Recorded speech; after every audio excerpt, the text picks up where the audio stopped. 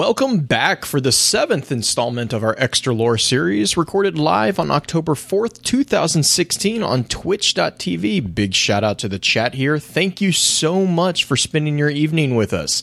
This is your host, Blue Crew 86. Alongside me, we have the man who it has been said has the voice of a flower, Justin Sane 0516. Justin, have you had any chance to play any of the games that we're going to be talking about tonight? Yes, I did. What are your thoughts? I did.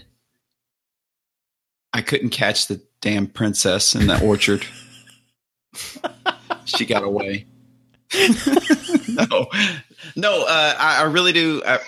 I like it more as a concept than as a thing I'm going to play for hours on end. It's got kind of that open world feel where there's way too many things blinking on the mini map for me. It's just way too many icons. OCD started acting up.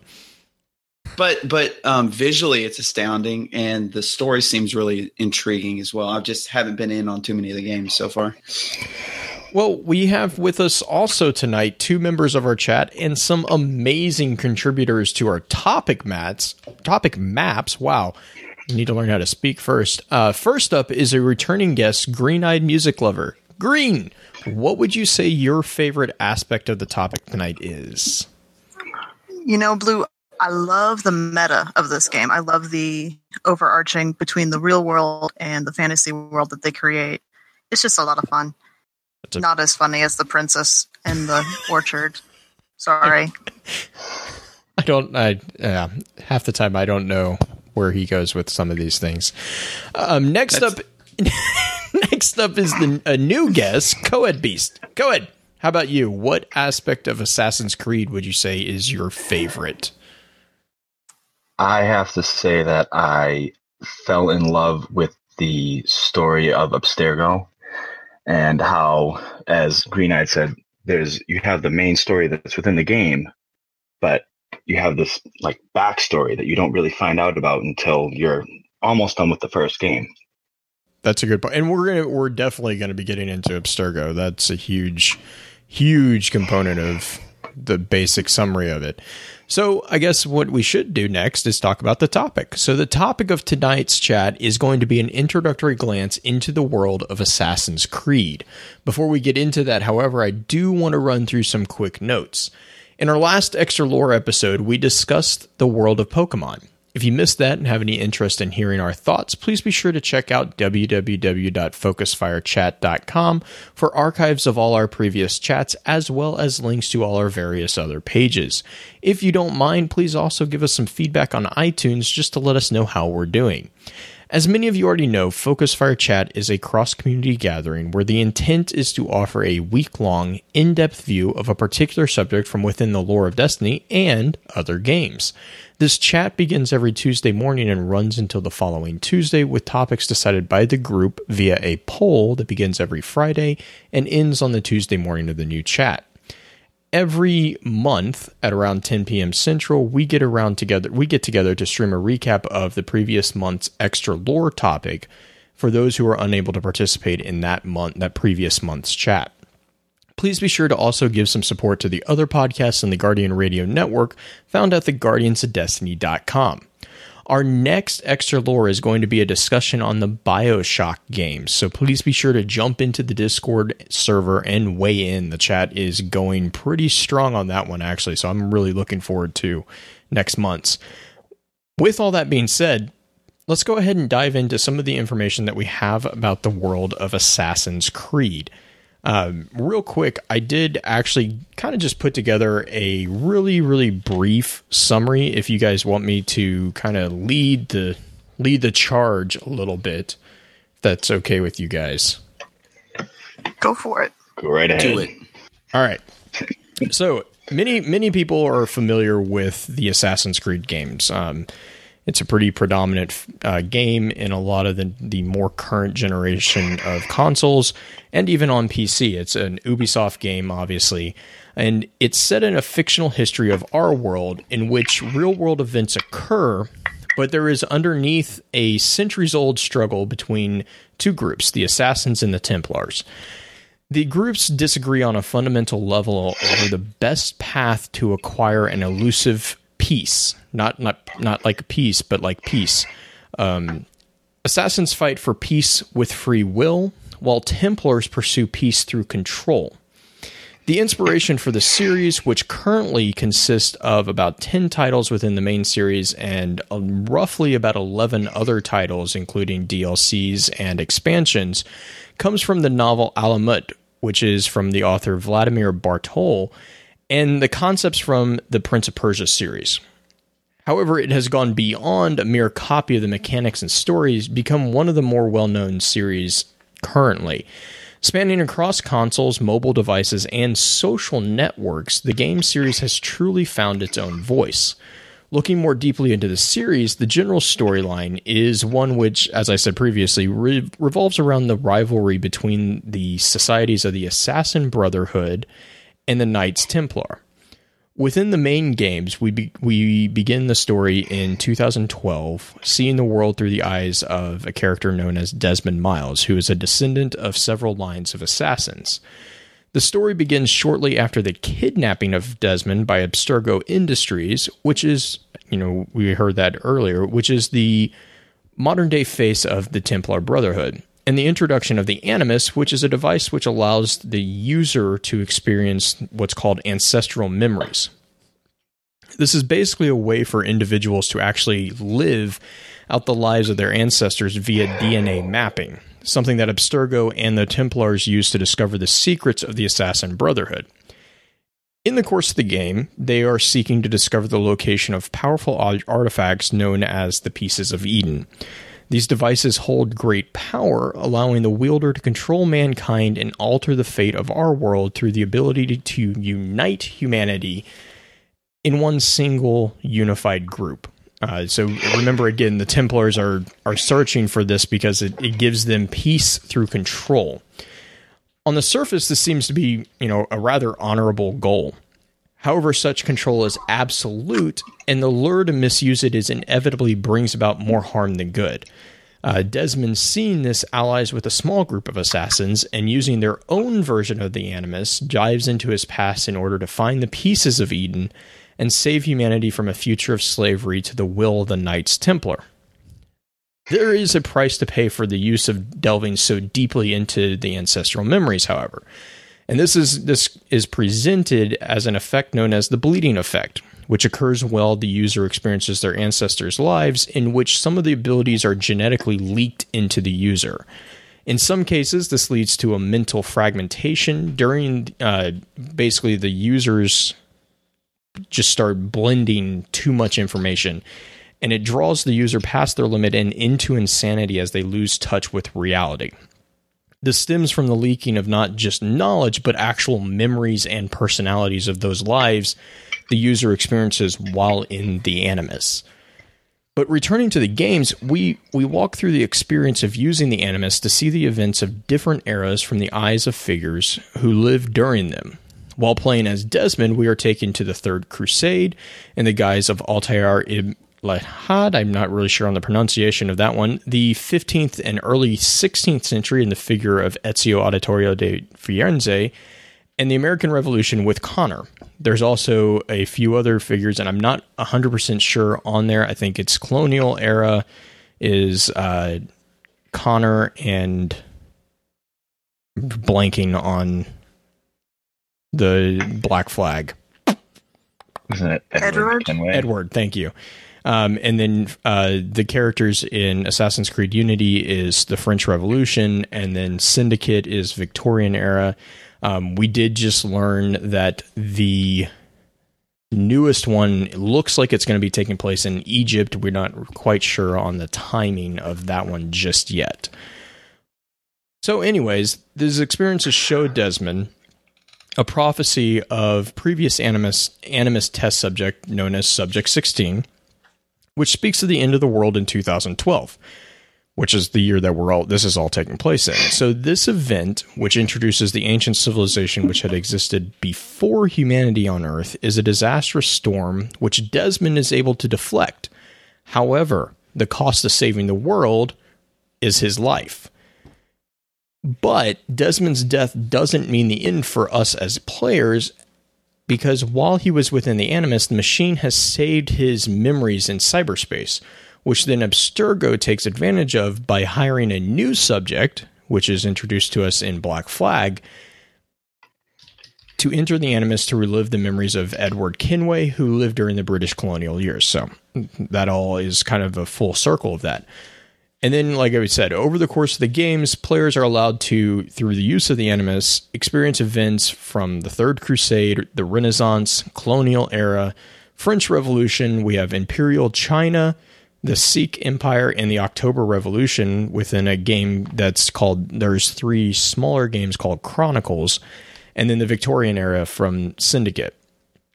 That is basically a really, really, really rough introduction to the overall plot, I guess, of Assassin's Creed 1 through roughly Black Flag. I personally have not played Unity or Syndicate or any of the ones after Black Flag.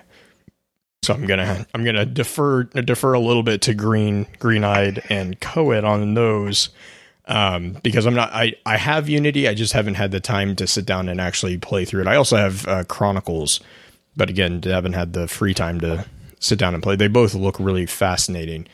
But I'm so as a basic introduction though, it's a really, really kind of cool concept. And personally, I can see a lot of reasons why it kind of breaks the fourth wall, because in a way, when we're in the Animus as characters, we're playing someone who's playing someone else, which is really kind of fun when you start thinking about it. But I'm going to let you guys kind of take the table now that I've kind of set the stage and kind of flesh out what pieces you guys think we need to focus on a little bit. Well, I'd have to say that the first rule of Assassin's Creed is there is no wall. There is no fourth wall or anything like that. Everything it can get very convoluted very quickly if you're really trying to flesh out the story, because so much happens. Exactly. When you get into Syndicate and Unity, they just expound on what happened during Black Flag. You just see more and more of those memories from these test subjects, and you get to break that wall down over and over and over again. There's not as cohesive of a story, I don't think, as there was from Assassin's Creed 1 to when Desmond dies in Assassin's Creed 3. There's not that cohesive story that there was in those original stories that happens in Syndicate and Unity and Chronicles, but you still get to play with the universe. Well, part of that I attribute to the fact that in Unity they introduced kind of a new mechanic where you're no longer Desmond. You are just some random person who's using the Animus because they've kind of commercialized the Animus made it like a VR set almost. Where you can go in and you can live out your own ancestral lives and, be an assassin or what have you. And while you're doing this, you actually get contacted by, I think it's Lucy. Or is Lucy dead? I forget who it is. Lucy was. She died in like 2. Yeah, the name's escaping me. Rebecca. Yes, you get contacted by Rebecca, and is it? Sean is the librarian. Yeah, so they're your main points of contact in Unity, and they basically hack into your Animus feed, tell you, hey, we need you to go look for this specific thing because there's these bad people that are after it. You find out those bad people are Abstergo. And it just gets way crazier because you're no longer playing the original characters that Desmond was. When it comes to the later games, I don't feel that they have as much weight as the original set does. Because you had the end of the world and the with the rule of Juno coming up, which we should totally dive into that when it comes to the Isu and everything. Yeah, the Isu, the Isu are the first civilization. So, the Isu are kind of fascinating in and of themselves because, again, having only played through Black Flag, they're still kind of an enigma on the whole, like what exactly they are and, why they even really care. And because some of them don't, but some of them do. I think Juno's the one that cares, right? Because one of them, there's two main, if I remember right. By the end of the Black Flag, you've met 3 of them. You've met Juno, Jupiter, and Minerva. And Juno's the one who actually has a second agenda going into all of this. She actually wants to rule the human race again, because the Isu were originally the first race, the race that came before humans. They created humans. And they had control over all of us, but we populated too much. Then we had the Adam and Eve thing that happens. I think you see that. Is it in Assassin's Creed 1 where you see that scene where Adam and Eve steal the apple? No, that's 2. It's in the Ezio trilogy. Okay. Yeah. So you see them. That was an awesome scene. Oh yeah, that was great. That was some great stuff. But then Juno programs herself into the what's it called? Not the temple, where Desmond does the final sacrifice. The Grand Temple? Yeah, the Grand Temple. She programs herself into one of those, the key type things. And if Desmond sacrifices himself, she gets let loose kind of thing. Or if he doesn't sacrifice himself, she gets loose. It's one of the two. Yeah, because he had a choice to release her or kill himself. Mm-hmm. And basically the price, oh my gosh, it's been so long since I've played that particular game. One option was to release her and she would save humanity but enslave it. But then there was the other option was to continue to imprison her, and then he had to basically sacrifice himself to save humanity. But then it was basically a choice between living in slavery or the potential of surviving but not being enslaved, which of course Desmond chose the freedom, and that's what caused him to, I think, because he basically burned himself up running the Grand Temple to protect the world from I think, wasn't it like a solar flare or something like that? Mm-hmm. Mm-hmm. Yeah, solar flare that would burn the world to ash. Which has happened once before. Oh, that was the original downfall. I stand corrected. I just reread this. Juno reasoned with Desmond about the fate of the world, urging him to use the device in case so that history would not repeat himself. He ultimately agreed despite Minerva pleading to do the opposite for the good of the planet and believing that humanity would be able to find a way to stop Juno. And then, while Sean, Rebecca, and I believe his father were getting out, he activates the pedestal and is killed by the Great Temple. And then Juno is freed from her prison. Mm-hmm.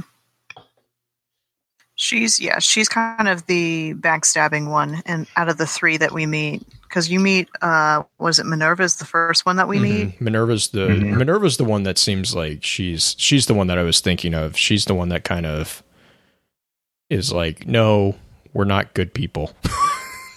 we don't need to be here. Please don't let us free. But yeah, that's definitely one of the most intense scenes in the whole trilogy or whole series, period. I sadly never got to that scene. Oh, it was a good one because they find it was one of the times that they actually I respected the company for actually following through and killing their main character, which to me and they found an ingenious way to continue the game, but at the same time, Desmond, like you guys are saying, Desmond's not in the picture anymore. Desmond's gone completely, except we have his memories through the DNA sequencing and stuff like that, which, we now have. It's a company called Abstergo Entertainment now instead of Abstergo Industries. And I think the entire point, which is how interestingly they explain multiplayer within the Assassin's Creed universe, is they said that Abstergo Entertainment wants to put an Animus in, it's basically the new gaming console is kind of how they explain it. Yeah. Which I was like, you know what, that's a really cool kind of meta explanation of this is how we're going to explain why all of a sudden now you're fighting other people who are inside the Animus instead of, having different, like, instead of just being kind of like, no, we're not really gonna explain it. You're gonna have to take, this with not within the lore. I always appreciate game companies who use, like, Halo. Halo does the same thing with the Spartan, the red versus blue concepts. Then, Destiny does the same thing with the Crucible. Like, the stuff that takes PvP and builds it within the lore of the actual game, I think is really, really cool. And that's the entire basis of Abstergo Entertainment, which is a subsidiary of Abstergo Industries, which, of course, is, like I was saying, is the modern face of the Templar Brotherhood. And so they're, constantly trying to push the Animus onto people, because the more people they have explore, because I think they kind of explained that in Black Flag, the more people that they have chipping away at basically the defragmenting of the DNA memories from Desmond, the more likely they're going to find pieces of Eden, which then will lead to them being able to control everybody ultimately. Trying to think. I'm trying to remember if there was anything. There was a lot about the first civilization, especially with, we kind of talked about a little bit about the human uprising, which led to the pieces of Eden kind of being distributed among the world, and then obviously the fragmented of philosophies of the assassins and the Templars. Well, I guess we can talk about the pieces of Eden a little bit as well. Well, if we're going to talk about the pieces, we should probably go into the Isu a little bit more. You want to talk the Isu? Yeah. I'm trying to think. They can't really. Well, let's see. Again, with a little bit of twisting of history, they actually used the Adam and Eve story in the explanation of the pieces of Eden, especially with the apple of Eden, because they actually have Eve be like, because pieces of Eden were technology that the first civilization used to control humans, because humanity was created by the Isu to be slaves. And apparently, there's actually a technological explanation of this whole thing. There's apparently a neurotransmitter that was implanted into the brain, and I guess it's still the chemical is still in the brain later generations and generations down. But this all leads to two of the hybrids, because obviously, as any master slave sci-fi situation, there's going to be the interbreeding, and this led to hybrids being created, and two of these hybrids were named Adam and Eve, and they stole one of the apples from their masters and escaped from Eden, which then led to an immense war breaking out, which pitted humanity against the gods, the first civilization, which is Juno, Minerva, Jupiter, all these figures of, Greek and ancient mythologies. These were all Isu figureheads in the game. During the entire war, this was basically at the same time that everything was going on Earth. There was a giant solar flare coming to hit the planet, and the Isu basically kind of fragmented their focus and they basically said, okay, these three, Jupiter, Juno, and Minerva, were tasked with finding a way to kind of guard against this flare, while the rest of the Isu went out to deal with these, these uprisings. Lo and behold, no one really survived because they didn't really figure out a way to prevent the solar flare from destroying everything. I'm trying to think what else. Because that was how Jupiter, Juno, and Minerva got trapped within the temples, was they basically locked their intellect into the temples as a last ditch effort to continue researching on how to protect the planet. Right. And the hybrids of Adam and Eve being kind of the first, what we would know as Templars or assassins, since they're immune to the pieces of Eden. Trying to see. What I think is funny is, as typical with any master race, when they create a hybrid, they try to bring them into their fold, say, this is the way we do things. This is how you should do things as well. And that was the only reason why Adam and Eve ever even got access to the apple. Like, this could have all been avoided, that they would have been like, listen, you're kind of like us, but you're not the same. We can't control you because you have our blood in us, but you're going to do what we say anyways, or we're just going to kill you. Yeah, because that's turned out so well. Hubris always wins.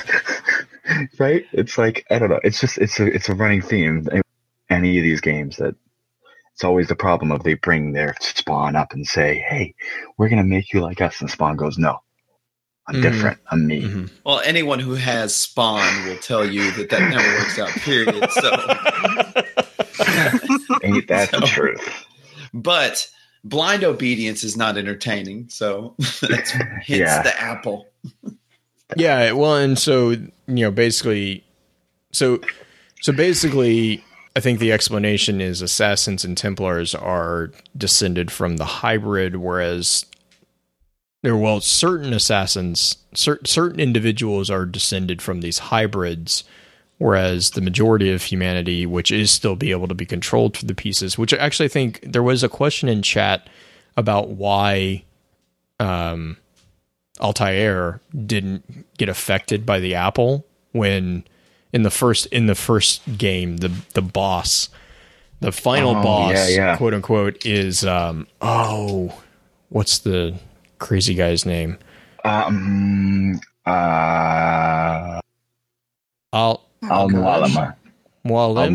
Yeah. So anyways, the assassin master. Yeah, and then he goes nuts. And mad with power. Yeah, well, and I mean that's the thing is that's exactly the reason why the Assassin Brotherhood stands up to the Templars, is because he was the poster child of why you don't want this. He's like, oh, I have complete control. You mean you will do whatever I tell you? Well, this is what I want you to do. However, Altair was able to kind of resist it, and it basically ends up assassinating his master. I'm trying to think. I think that might be why he was able to resist the control, was because he was descended from the hybrids. Mm-hmm. It's very possible. It makes it fits. Aren't most of the assassins considered to be descendants of the original hybrids in some shape or form, some having more genetic code that would be linked back to that than others? Yeah, I'm not 100% sure, because again, I have only played through the first half of Black Flag, so this I think gets explained later in the games. Because I don't remember this information that I'm seeing in our notes and on the wiki. I don't remember this being explained in game. And I know that there's. I I know that there is a series of books outside of the games as well that kind of, I think, expands on this. And comic books. Yes. And there's a whole host of media. I mean, there's ARGs and social media sites or social media games. For example, to get ready for Assassin's Creed 2, there was the huge Facebook game that you could actually use to unlock equipment inside the game, which it was a really cool one. And that explained actually a lot about Ezio and like where his whole story was going and everything. They did. I want to say they did something similar with Companion app. Yeah, they did. It was Legacy or Recollection? I don't remember. I'm trying to remember. There was another one. No, Legacy was for Assassin's Creed 2. It might have been Memories.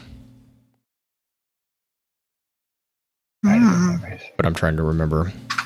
Because they've kind of done like spin-off games for like to prepare for all of them. Like Pirates was a spin-off game from Assassin's Creed Black Flag. Right. Altair's Chronicles and Bloodlines were Assassin's Creed 1 and Assassin's Creed-ish 2-ish, I think. But yeah, and those went those went pretty far in explaining some of the background story of the main characters that we experience in the main games. Those being, kind of, we already talked about it a little bit. Altair, Ezio, Connor, and Edmund, or not Edmund, Edward. And then Unity, I'm trying to remember. There's the other games are Altair's Chronicles, Bloodlines, Discovery, Project Legacy, Recollection, Pirates, and Memories. Mm-hmm. According to the wiki page. And then who was the main character from Unity? Did they have a main figure from the historical figure? What was his name? He was the one that was born from the Templar. Oh, that's right. Because Unity was the one that kind of crossed the. Because I remember in Black Flag was the introduction of the. We already talked about that. Black Flag was the introduction of the main character who was actually supposed to be you. Like, you as a player were actually the main character. So they were the nameless quote unquote hero. Arno is Unity. And then I haven't even. The twins for Syndicate? Syndicate, yeah, they were twins. Yes, thank you in chat. Arno Dorian was the Unity. Oh, now I'm going to have to replay that game again. Well, it doesn't take long to get through that first little bit of story in that one. I'm being completely serious. I got through the part, I don't want to spoil it for anybody, but he caught the princess. Not to spoil it for anybody. She wasn't that fast, but no. That was one of the best parts. That was the best part? No, I'm kidding. You just keep talking about it. Yeah. It really left an impression on me. It was like, here's this great game. Look at all these beautiful buildings. Go get groceries. It was do like the most mundane thing you can think of is chase this little girl through the rose bushes. But no, I think Arno, his adopted father, ended up being a grandmaster, right? Mm-hmm. And he had no clue.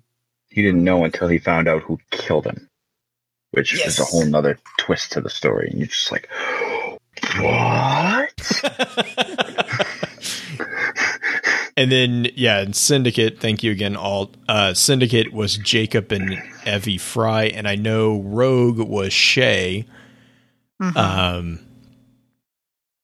then again, we're getting another one, but we don't know really anything about it. I know that they data mined something, and they found pyramids, so everyone's losing their mind because it's pretty. Everyone's pretty convinced it's pyramids in Central America, though. Yeah, that's true. Stop bursting everyone's excitement. Think of this, Coed. What if we're in Egypt and we meet another one of the Isu because of the idea of the what is it? Not the high up in the Egyptian, not the king, Pharaoh. I mean, there's always Osiris. We can always bring Osiris into this conversation. Oh God, no! You managed to do it. How the heck did you do that? I've got just so we're clear, I have a very serious Saladin angle. Oh God! Okay, everyone drink. We got Osiris and drink. No. What do you think I've been doing?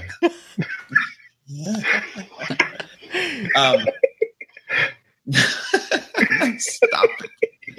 So, there was actually a Templar Grand Master who, and what siege was it? I'm trying to find it now. I had it up. I didn't think I'd get a chance to talk about it. He was actually killed by a Muslim sheikh named Saladin, and that blew my mind. It blew my head right off. That was in the Ezio trilogy, wasn't it? Oh, that actually made it in game? I'm just going straight history here. That's the cool thing is it's got a really, really cool combination of actual historical events within like they weave the assassin and the Templar storyline really seamlessly into actual historical events. Like the one that really comes to mind is throughout Assassin's Creed 2, the entire Ezio trilogy.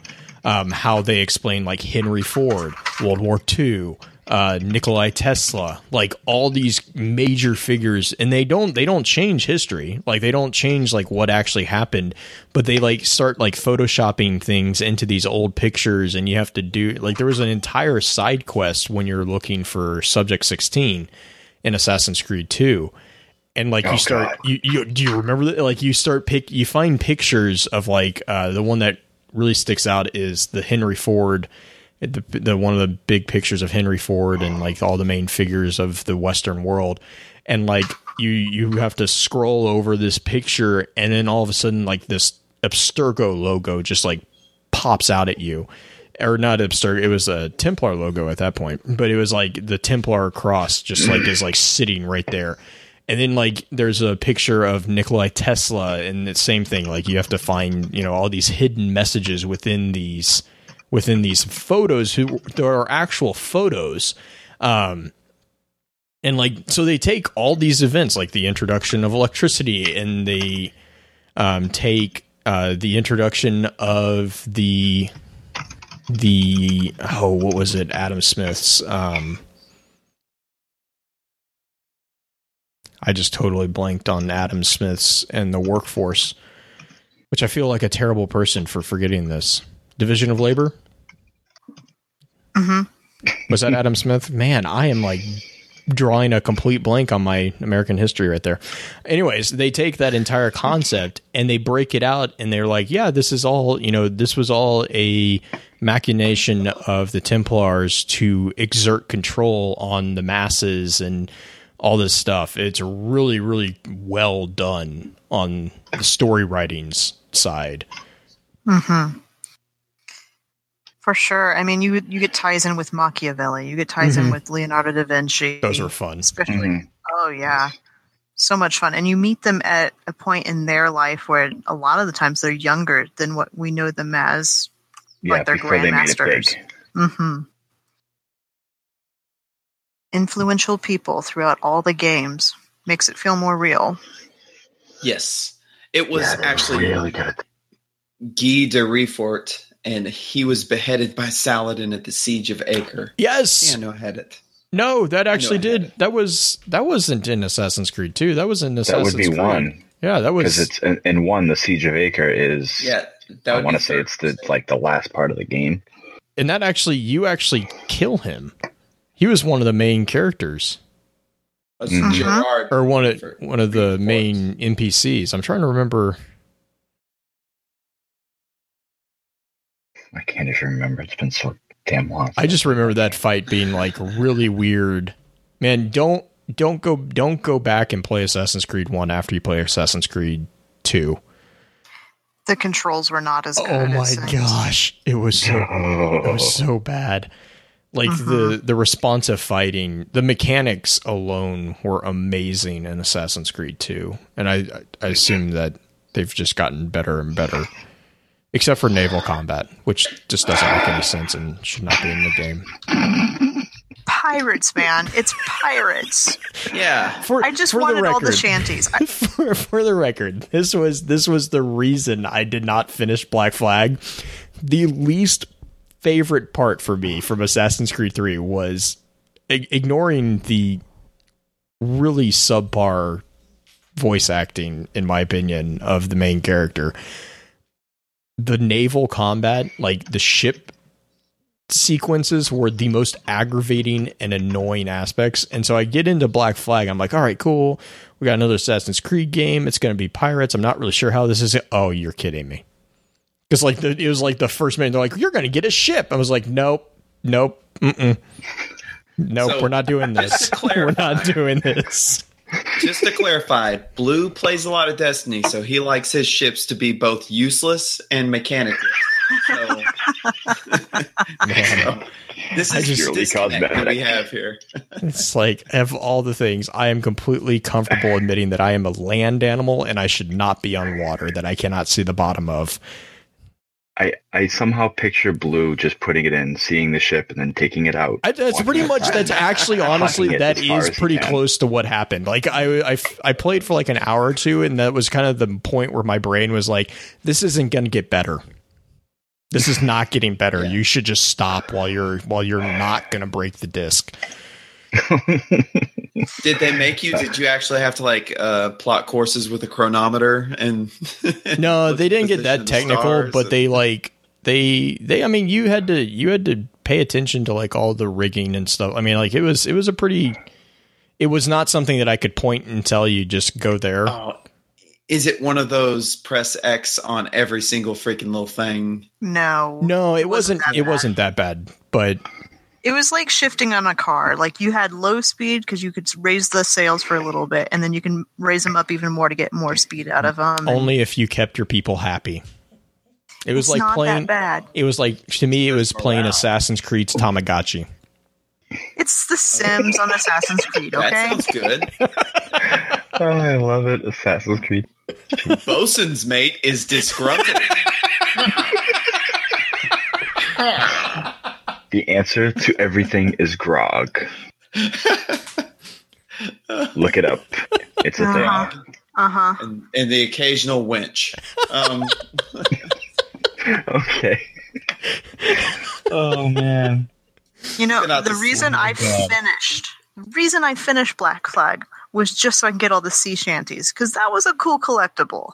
Yeah, and see, that was the other problem, is like, to get some of the collectibles in Black Flag, it was, I don't know, there were so many like little out of the way. The hunting aspect of it was kind of cool, but like the collecting of all the things, I was like, I'm OCD. Justin knows this. I'm OCD about stuff. If I start collecting something, I have to finish all the pieces of it. Otherwise, I will sit there and whine about it constantly. And like Black Flag broke me of that. I was like, I'm done. I don't care. That little piece of paper can fly away. It's gone. Goodbye. Go send a pigeon after it. I just like that you were very specific and used the word whine. Yeah. I like that. I like that you were. I do. I will sit there and I'm like, God, I don't have this. But why is it only at 20%? God damn it. Yeah.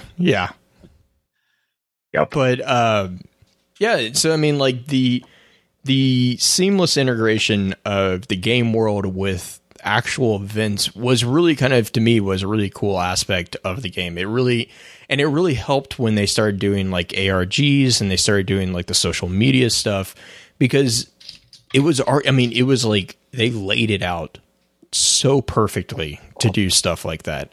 Pretty much any ARG that they do now it's completely within game lore for the Assassin's Creed world, because their world is pretty seamlessly among our own. And I guess, the only really big thing that separates the two is this really cool mechanical invention called the Animus. And the Animus, we kind of talked about it a little bit. The Animus is something that basically reads your DNA and allows you to access this memory that is accessible through your genetic memories, or genetics. And I'm trying to remember how they kind of, because they kind of explained it in the first few games, but not really. they didn't really. They tried to, and then everyone was like, just skip. Yeah, it was. I mean, like I will give them credit that they did try to actually like put it. They tried to put it into a scientific term where there's like, yeah, you do this and this and like in Assassin's Creed 2, the way that you tracked the progress through the game was through actual splices of DNA, which was kind of I thought that was kind of the data fragments and everything. I thought that was a really cool UI trick within the game. Boom.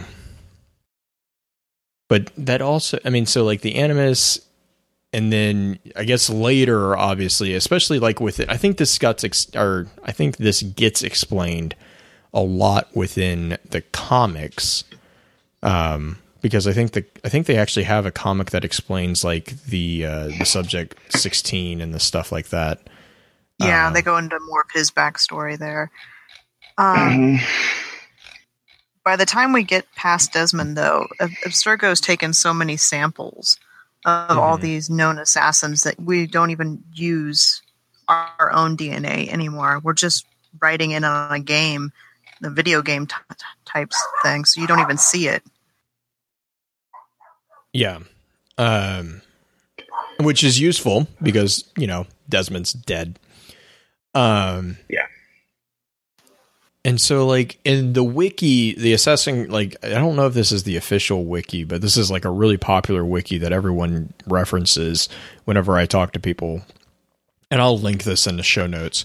The wiki actually walks through the entire history based off the comics and, like, all the subjects, the entire concept of what exactly it is within game. And then the really important aspect of the Animus, other than obviously giving us access to all our memories genetically, is an ability called the bleeding effect, which I kind of talked a little bit about. But the bleeding effect is actually something that Desmond uses to a great degree to train himself in a lot of the, traits of the Assassin Brotherhood, even though as you play the game, you start kind of learning more and more that that Desmond is not such a naive person. Like he actually was raised in a house with assassins who were openly members of the Assassin Brotherhood. When you meet his father in Assassin's Creed 3, you find out a lot about like what his dad did to him to train him and stuff like that. Like, the story of him trying to sneak up on his dad and like how his dad was like, nope, do it again. Nope, do it again. Like, I was like, man, this guy knew what was going on in the world. And it actually kind of makes the first game, you start realizing that it wasn't necessarily completely, he was unaware. Like he wasn't just some innocent kid that happened to have the genetics. He was actually an assassin who knew what was going on. And so the bleeding effect leads to him kind of growing his abilities even more so, which you start finding within the first game when you come out of the Animus and you have like the eagle. What's the Eagle Vision? Eagle Eye. When you get to see all the really fun, happy messages that the previous subjects had left on the wall, it's like your own personal descent into craziness. Yeah. Then you start realizing that that's all blood that was written in. It was like, oh Lord. But hey, it could be worse. It could be feces. Yeah, I guess that's true. I was gonna say that.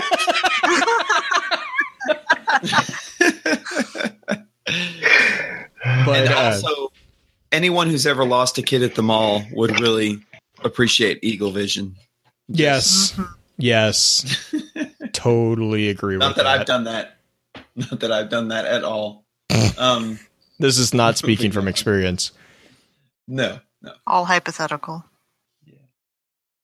But so the Animus goes through a lot of iterations, even just within the games, like, Animus 1.0 or 1.28 or one I can't remember if it's 1.0 or 1.28 that we interact with in the first game.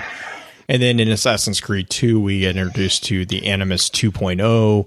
And then I think it's later in Assassin's Creed 2 or Assassin's Creed 3, actually, that Animus 3. And so, like, basically what happens is the Assassin Brotherhood actually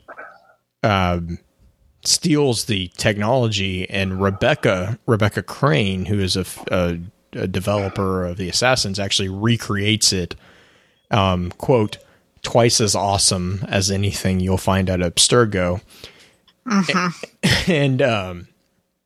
And that was done, and so that Desmond, because he escaped, so that he could continue, diving into his memories and finding more of these pieces of Eden, so that the assassin, it's basically a giant racing game of finding the hidden treasure for each party. And then, of course, once each group finds something, then it's a scramble to either steal or keep it from being stolen. But yeah, the bleeding effect has some really, really interesting side effects. Namely, you go bat crazy sometimes. Subject 4 and 16 to a degree. Yeah. Was subject 4, that was Daniel, right? I'm not Wasn't that entirely. Cross? I think Cross was. Yeah, it was Cross. He was Cross. Crazy. Yeah, he's the one who started just murdering everybody. 16 was the one who got trapped in the Animus, wasn't 16 was the one that his psyche got trapped in the Animus, and like I think it was Revelations and Brotherhood was basically Desmond was going into a coma. And as he went into a coma, he was unlocking Subject 16's. Like, the more he unlocked of Subject 16, the more it drove him into a coma. Other way around. Was it the other way around? Yeah, because he goes into a coma after Lucy dies. Oh, that's right, because he kills Lucy in the Minerva thing. Oh, that's yeah, right. That scene. Damn it. Yeah. Yeah, I know, that's the heartstring scene. Because that was the... If I remember correctly, that was the end of 2. Yeah. And you're like, what? Did you find out that Lucy's a triple agent? She's like playing the Templar and the Assassin and then the Templar back and forth. I mean, It was for the better good. She was really good at what she did. She was. Probably the first time that I'm like, I have to play this game the instant it comes out because I need to know what happens. Yeah. Mm-hmm. Oh, man. So, yeah, I mean, I don't know. Obviously, as the game goes further and further and further, Abstergo Entertainment comes on board, and that brings up the Animus. I think it's called the Animus console, which is, we were talking. So. It's the equivalent of the new generation of console gaming. And, Next gen. Yeah, it's basically virtual reality. So everyone who's losing their mind on VR, keep that in mind. But everyone knows the new Animus is just a reskinned old Animus with a bigger hard drive. Better graphics we're all- card. It's got We're a all better so- graphics card. And it's 4K ready. Supposedly it is. You know, I will say that was a really cool thing about Black Flag was the levels where you got to walk around the offices of Abstergo Entertainment. I was like, you know, this is like really kind of how something like this would be laid out. They did a really good job in kind of laying that all out. And then I think, yeah, because then they actually released the VR unit, which is I think it's Brahmin, I think is what that is called. Mm. Oh, And then I that can leads blank on that. then that leads into Exactly what it's called. the Abstergo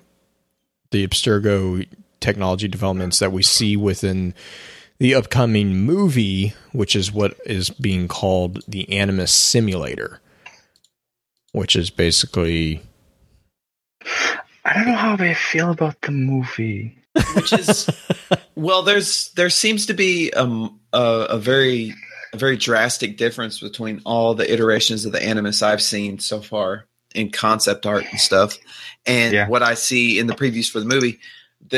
Am I right in saying it's like an arm? yeah. So that suspends you in midair? what I'm understanding is the VR unit is like the consumer level. Like it's like everyone, it's a portable thing, and it's not actually meant to do like physical training and stuff like that. Whereas the Animus Simulator is that giant arm, but it's in this big empty room where you actually were able to physically move. Like you actually were able to, you know, exercise and actually get the physical skills that you perceive your character in the Animus doing, you actually were carrying out. So like you were able to, It's the X-Men, combat simulator. Right. Without the first 3 games, you lay down on a bed and it's almost like it's projected into your brain. Right. Yeah. That's what I'm seeing a lot of, and I don't know if you guys have seen this, but Abstergo actually has a website. Yes, they do. It's the best thing ever. A legitimate website, and they actually have an FAQ for the Animus, and they actually have some old brochures which are very well done, and they don't have dates on them, but there's for the Memoriam S2000, which looks rather old, like maybe it was from the 70s, and then the Animus MS 3000, which looks like it's from like the maybe like the 80s, early 90s. And then we have the Animus 1.0, which is like very futuristic. And then they have some concept pieces. And this is a very real site with an actual forum mod named Otto Schmidt who answers people's questions about the Animus. Little do people know on the podcast, but Justin has been asking him questions the entire time. Maybe one or two. But yeah. Do we have time to delve a little bit into Animus mechanics? Yeah. So that's like a pretty big juxtaposition for me in the game, because visually the game is a period piece, right? It's all dated, whatever time period the given game you're playing. But when I was playing Unity, we're in France, and like revolutionary France, and all of a sudden I'm getting these like flashes of a subway or some futuristic thing. And it was all because I hadn't experienced the other games and didn't know the backstory. It was all a little bit jarring for me. But the Animus mechanic is actually a little ingenious. The whole way it's supposed to work is off of genetic memory, which just saying the thing, it doesn't really sound very plausible to me. I don't know. It's kind of a hard one to swallow. But then I started actually looking into it, and it turns out that genetic memory may actually be a valid concept. There were actually scientists that did at Emory University in 2013 did a study on mice where they exposed them to a certain odor and then directly after shocked them. I know this sounds awful. Belle's going to kill me, but so it's okay. They're my companies. Oh, okay. Well, just the animal thing might get me. But so in 2013, they took these poor mice and they exposed them to the scent of cherry blossoms, and then they shocked them every time. And they did this many, many times. And then they bred these mice, and they took their offspring and exposed them to the scent of cherry blossoms, and they exhibited fear and flight responses immediately. And then that generation's children, the grandchildren of the original test subjects, exhibited the same response.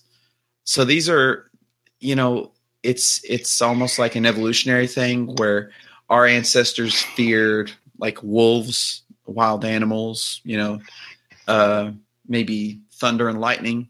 And we might actually have a predisposed response to these things. And it might not just be environmental, it might be genetic. I thought that was actually there's intriguing. Just to interject a little bit, there's an entire psychological school that assumes that when we talk about instinct, that's actually what we're talking about is genetic memories. Because if you think about it, that's actually a potential explanation for your instincts, your natural instincts, the fight or flight mechanism. Because if you, if you just, on the surface, instincts is the surviving traits of a particular unit within a species, right? It's not just physical, it's actually sometimes emotional or mental. A predator who's more aggressive in hunting might fare better in an environment, whereas in other environments, the same type of predator would need to be more cautious. And given that geographical location, those traits actually get carried on through its offspring. There's a lot of psychological schools who attribute that to the equivalent of what you would call genetic memories, because that's really what kind of it is that it's your genetics and it's surviving traits, within it's, I hate saying that it's Darwinism, but it kind of is that concept of adapting to the environment, and the entities that adapt the best survive, and the entities that don't, they don't. And so the traits, not just physical, again, there's also the mental traits as well. Well, here's a question I have. It kind of goes into the genetic traits and the genetic memories, and then the bleeding effect. Do we have any examples of the bleeding effect in game after Desmond's dead? When we get into Black Flag and we're the player character that is just like this random dude, is there any sort of bleeding effect coming in? Because I don't remember any. I want to say in Black Flag, and again, I haven't played much of it, but I want to say that after like a first couple missions, I might be misremembering this, but I want to say that there was actually the Eagle Vision component. But I don't, because the thing about the bleeding effect for Desmond was that it was his genetics. Mm-hmm. So like the bleeding effect was much stronger for him, than anyone else, because it was basically just unlocking how to, it was like muscle memory, right? Right. I don't know, actually. I want to say yes. I don't recall anything in Unity, but I don't really trying to remember. Like in Unity, I don't even remember your entire playtime is as the character. It's never as somebody who's outside of the Animus. Mm-hmm. It's almost like when you start up the actual video game, it's supposed to be like you're starting up the Animus entertainment system, and it's bringing you into your genetic memory. Maybe in that iteration of the Animus, Abstergo figured out a way to block the bleeding effect or nullify it to the point where the user doesn't notice it. Yeah, I mean, and again, I think the fact that in the later games we're not playing the source of the genetic material is a large step to explaining, why they don't have, because they're also, remember Abstergo Entertainment's releasing this on a broad spectrum. So basically, as long as they don't accidentally give someone who's related to Desmond the memories of Desmond, the bleeding effect probably wouldn't trigger anything, because I would view, again, I kind of view it as, muscle memory and reminding you how to stretch those muscles. Mm-hmm. So for someone who isn't connected genetically, it would make sense that they don't have that particular muscle structure. So that, it's Justin will like this. It's the decrypting of a mental engram. Oh, right. Hello. There's that unconscious. You already know it. It's an instinct within you, and by processing the gameplay, and that bleeding effect is basically the gameplay in game. Yeah, reminding your brain how to use it. I think what you're trying to say is that for a descendant of Desmond, the bleeding effect would be innate. It would be yes, something that would just duck to water type thing, as opposed to your average Joe. A non-descendant entering the Animus and experiencing these memories. I've got a question, and this is a complete question because I don't know. We have the question in one of the Grimoire cards for Destiny, where it says, I don't know how many of the memories we have are ours and how many are ghost fabricated for us. How much manipulation do you think Abstergo does to some of these memories? I don't think because remember, the entire reason that they're delving into these memories is to actually recapture the knowledge that was lost from the memories, right? So they, by that very nature, I would argue that they don't want to manipulate the information. They want it pure because they're trying to find those pieces. It is an espionage story at heart, right? So misinformation is right, but but Abstergo in and of itself is, espionage against themselves is different than. Well, yeah. You're essentially on a fact-finding mission for Abstergo most of the time, aren't you? Right. Yeah, except for the last few games with Desmond, that is my understanding, is that if you're using one of the Animuses from Abstergo Entertainment, they have a device called the data dump scanner, which is basically I think the DDS is the DDS how they collect it. Mm-hmm. Because isn't the DDS... It's the storage. Yeah, so it's like the cloud storage that they use to recover the experience. Because the thing is like, it's not enough that they have the genetic information. Like, they have Desmond's blood, and that's, it's all good and great.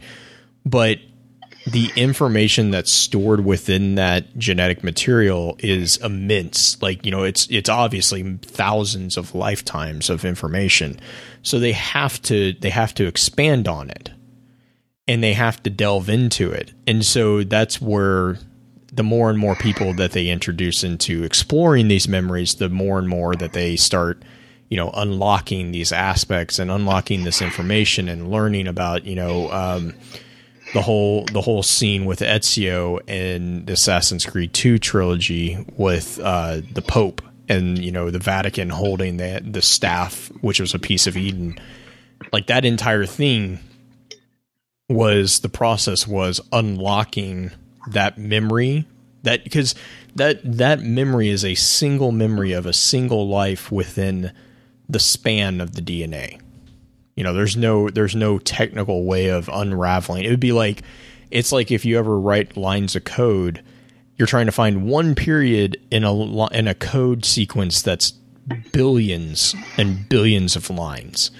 You know, it's just the practicality of it is just not so. But the more people you have looking at the code, you know, you take this segment, you take this segment, you take this segment. The more people you have looking at it, the more likely you're going to find that one little piece. But so for them, animus, the increasing the number of animus subjects equals processing power.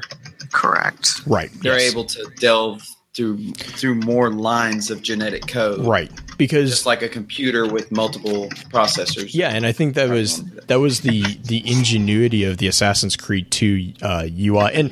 And actually they did it going forward with Assassin's Creed 3 and Black Flag.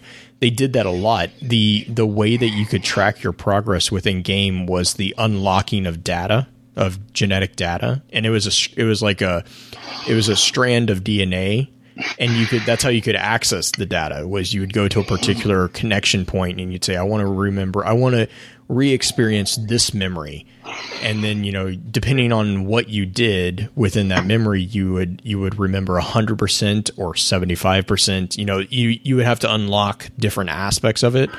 So, like, you know, we were kind of talking about the joke about the shanties from Black Flag, right? In order to get 100% unlocked of that memory, you had to find all the shanties from within that particular memory. So, like, your character, and it's a weird thing, because at the same time that you're in control of the individual experiencing the memory, the individual's memory is still statically there, right? So it's not something that you change, it's something that you experience. But it's a weird juxtaposition, because the memory is there, right? And you are inside the memory, controlling the person who's having the memory. So you can and which is in game, when you run into like the invisible walls and stuff, they explain that through that. It's like your memory hasn't unlocked this aspect of you haven't unlocked this aspect of the subject's memory yet. And which was again synchronized enough. Yeah. Oh my God. It was again just such an ingenious mechanic as a UI, because it was like, oh, that actually makes perfect sense.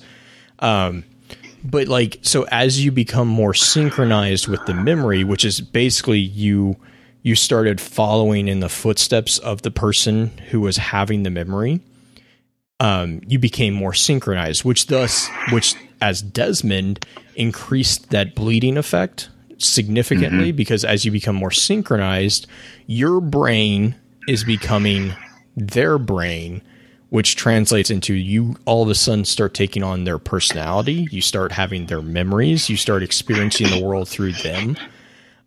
All this stuff. And so that's where you start having, dissociative identity disorder. Serious, like you actually are carrying multiple personalities within your head now.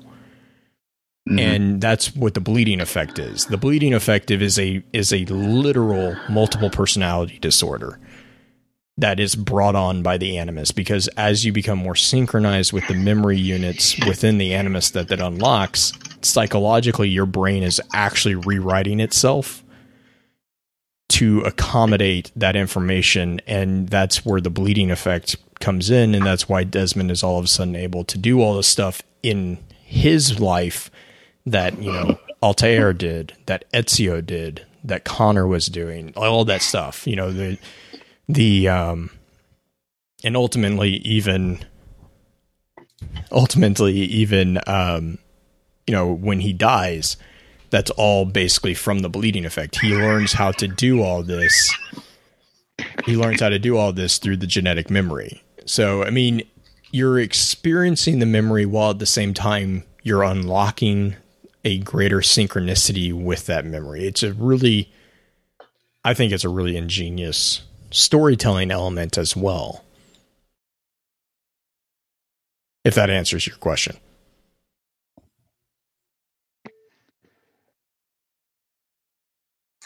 So I got something I want to build off what was kind of saying a thought I've had of recently.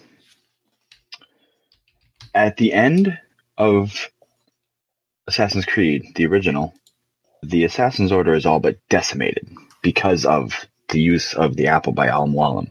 Mm-hmm. All that's left is Altair, and he rebuilds it. Then we come into Ezio. When Ezio starts, it's all but gone. And then he restarts it again. And it seems to be a running theme. Because I noticed it with Connor, too. With Connor, when he starts up, there seems to be some kind of an order, but all you have is the old, I can't remember his name, but the old black guy who's sitting in the broken down shack of your family. Yeah. Who's like, I was an assassin and I'm going to train you everything you need to know. He sounds like Mesa.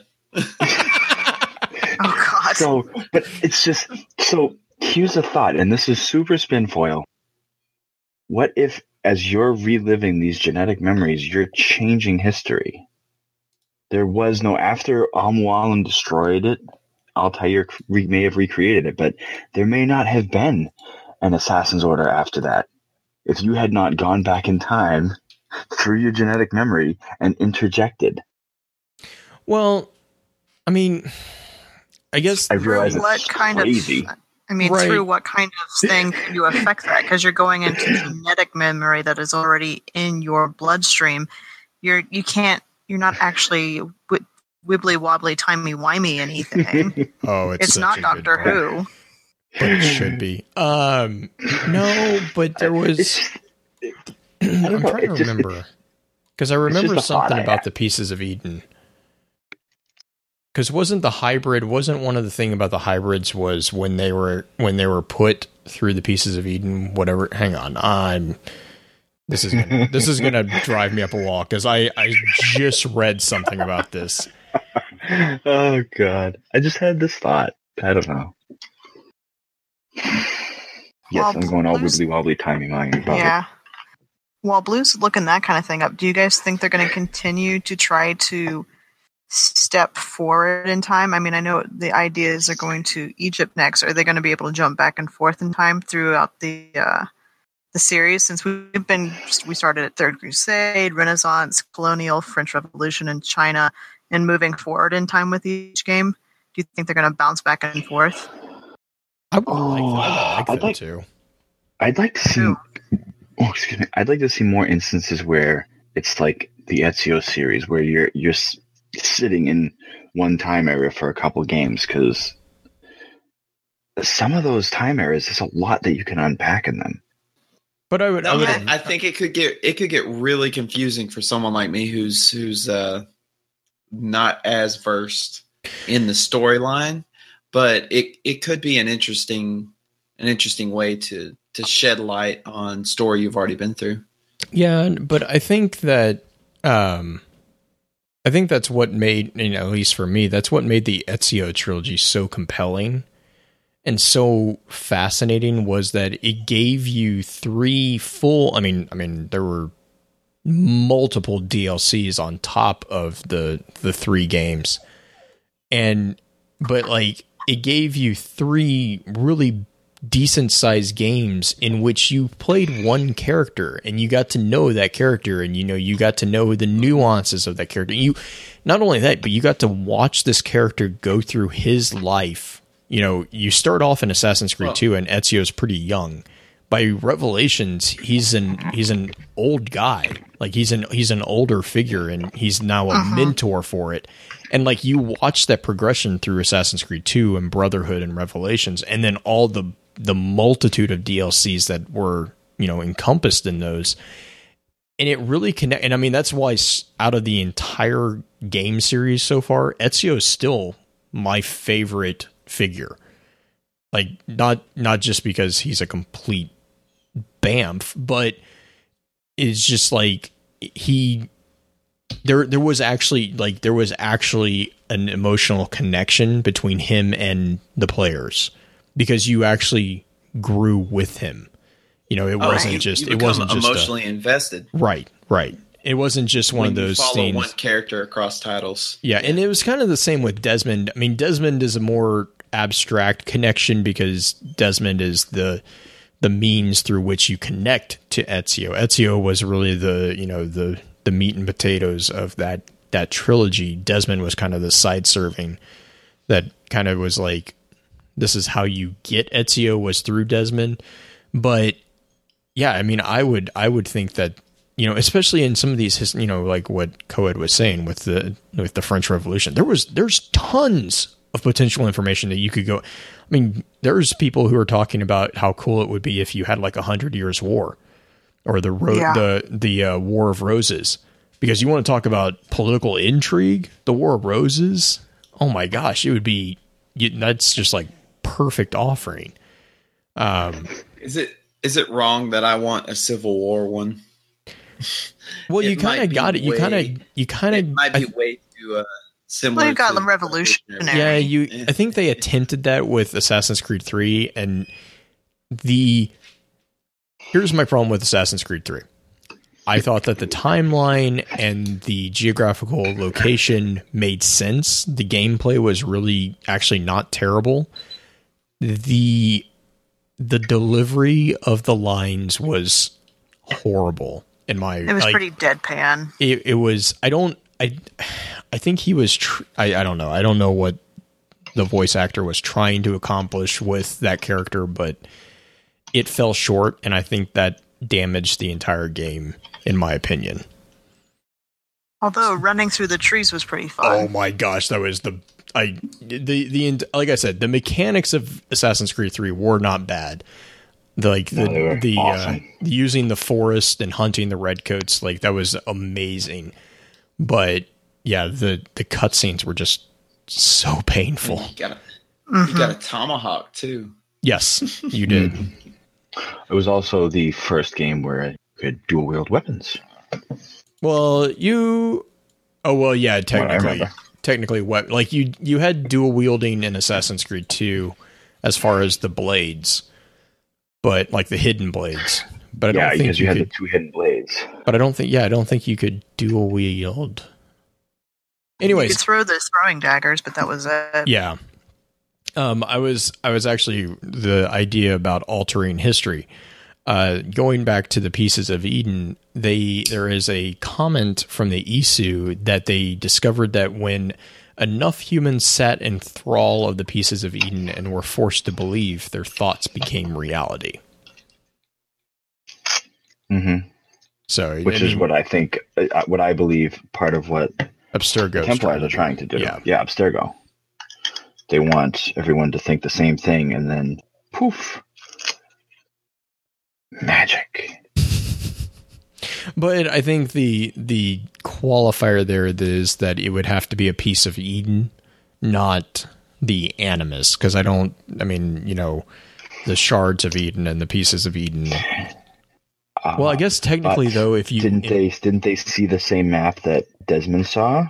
Yeah, I was about to say, because technically they made Pieces of Eden into shards that they placed on the humans with rings. I don't know. It's an interesting possibility. I think that as the player so far, though, we are not changing history, because the entire concept of reliving genetic memories would indicate that remember, if you do something wrong, you desynchronize with the memory. Mm-hmm. Yeah, that's true. That's how they explain getting wiped. It's not if you do one thing wrong, right? It's if you consistently veer from the path, right? If you die, certain wickets you have to hit. Yeah. Well, and yeah, if you don't hit those wickets, you don't get the full sync. You can differ from the memory in vague little ways. You just can't stray off the path completely, right? Yeah, in the in-game explanation that I understand there is that you're not actually. Okay, how am I going to say this? You're not straying from the memory. You're finding a better synchronized setup. Okay. So you're not. It's not that you are straying from the memory. It's that you are looking for the memory's full synchronized form. Yeah, it's almost like you know that X person has to kill Y person, but you're not sure exactly how they do it. And Right. by achieving full synchronization, you get to 100%. You go, okay, so they went this path and killed them this way. Right. Okay. Which also explains So why some of the missions that you get in game are like, chase the princess. Because the memory, I mean, it's a funny one, but I mean, that's seriously what it is that that individual, Arno, has a memory in his DNA sequence of chasing the princess. And there's a specific path in which it took a long time. Real long time to but capture. I mean, it's the same as like with Ezio. Ezio's has missions in which you have to tail certain individuals and you can't be seen. You can nuance different ways of blending in, but the end result is that you're not seen and you're able to tail them to a specific point, which then further synchronizes the unlocking of memories. So, the cause is this memory gets synchronized, and then the effect is that leads into a deeper memory being opened up. So, but yeah, it's an interesting theory. I don't know. I think that in the game right now, I don't think that's the case, but I think I don't think that Abstergo would be opposed to it. Rewriting history so they win. Yeah, that sounds like a pretty standard plan. Yeah. Yeah. Typical evil villain. Yeah, and then what makes the Templars and the Assassins so, and I'm assuming that they kind of get into this with, Unity and Rogue and all the others, Syndicate and all those, is that both sides are not actually evil, nor are they really good. There are evil assassins and there are good Templars. It's just, we start off the entire series playing the assassins. And so we're kind of, as players, we're biased towards the assassins, because the Templars are always portrayed as evil. But then, like, even in Assassin's Creed 3, you start getting presented with the fact that Templars are not always wrong. Connor's father is a Templar, but he's an assassin. Yeah. And then, Edward, God, keep messing his name up. Kenway? Yes. He's kind of his own force there for a while. And then I think he ultimately side with the assassins in the end of Black Flag, doesn't he? I think he does. He doesn't necessarily become a part of any of the Brotherhood. He just assumes the identity of one. Because he did that at the start so that he could steal the treasure. Right. Which was hilarious. I was playing that. I was like, this is not going to end well for you, dude. Like, this is, of all the people for you to steal the identity of, this is probably not the best idea.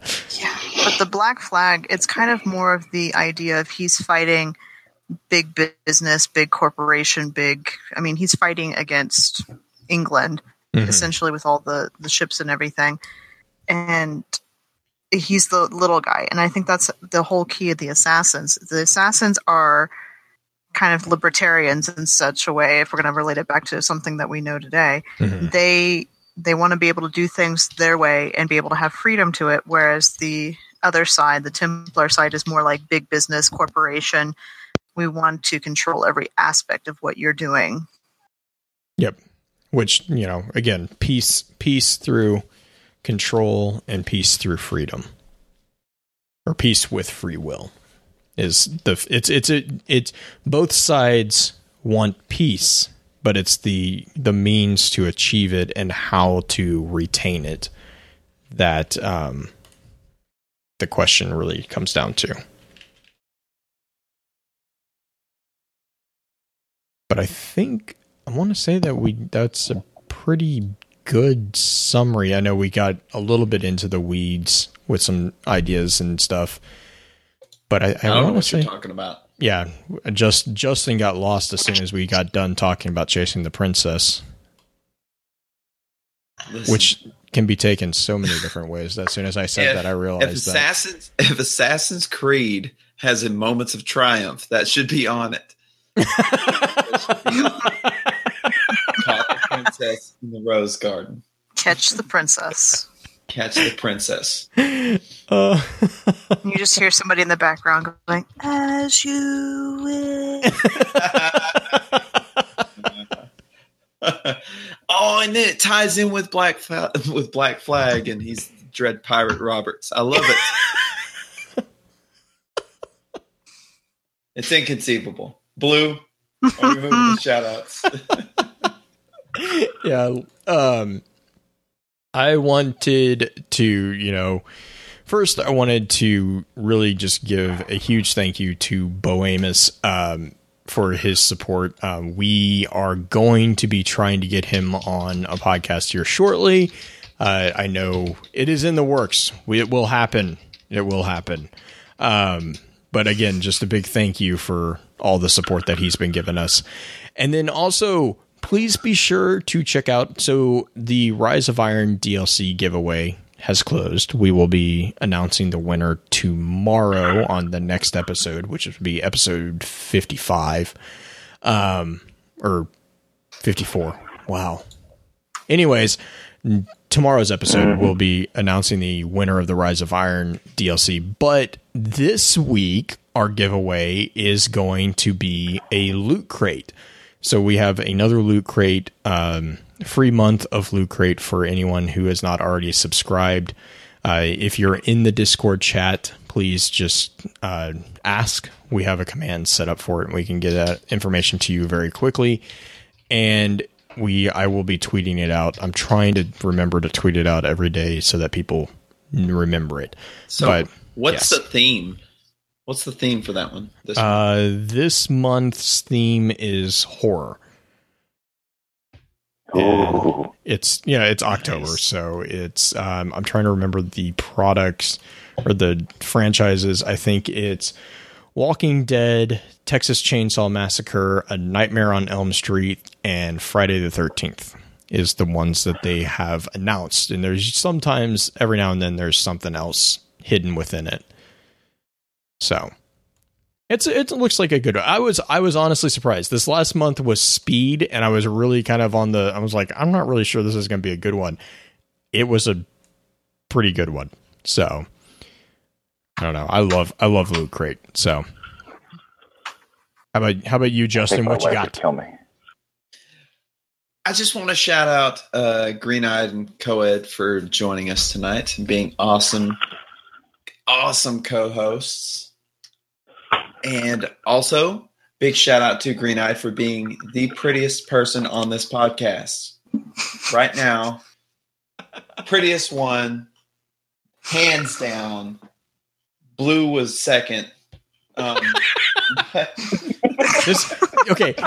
No, we have to explain where this got weird real quick. Because someone had to be off air. He was out working basically all month, and he got back and turned on his stream, and I think basically his first reaction was ah. Who did that? You did. Do you not remember this? Do you not remember your own stories? Oh my gosh, this guy. Oh yeah. This guy. Definitely. I do know, because I got used to not having a face cam. That's what you're talking about. Yeah. I say a lot of things, Blue. You're gonna have to be more specific. Yeah. Basically, I was away working, and when I finally did get back and went to Game Stream for the first time, and there was a face cam, and for some reason on my OBS scene, the screen was really big. And oh gosh. So it was a whole lot of Justin. It's not an AC/DC song, but it should be. Anyways, so thank you guys for joining us, all joking aside. And another big shout out for DoD Chattawhite crew. We should be streaming on Focus Fire channel another run at Wrath of the Machine Saturday. Woohoo. Did you guys finish it? No, we did not. We didn't either. Don't feel bad. Yeah, no. Really big thanks to everyone who's in the chat for being really respectful of our blindness to the raid. So that's well. Then I will keep my mouth shut. That's all right. Green, how about you? You got any shout outs for us?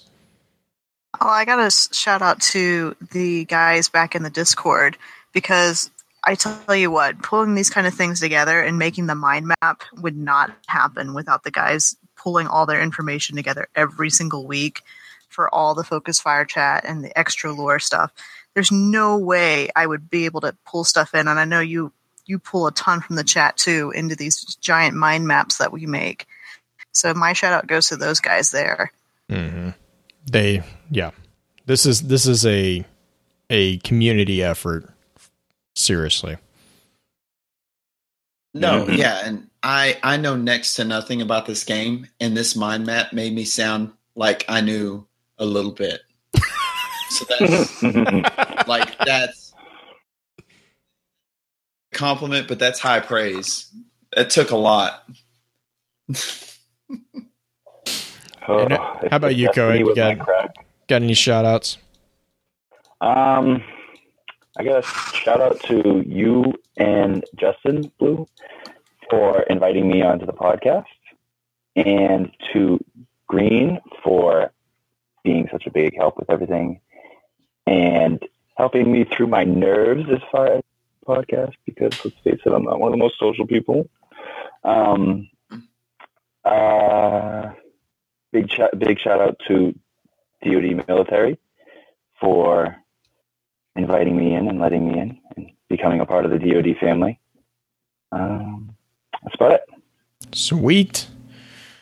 Well, with that, we'll begin to wrap the chat up. Thank you again to those over on Twitch for coming to spend the evening with us. If you'd like to join us, please be sure to give us a follow over on twitch.tv/FocusFireChat.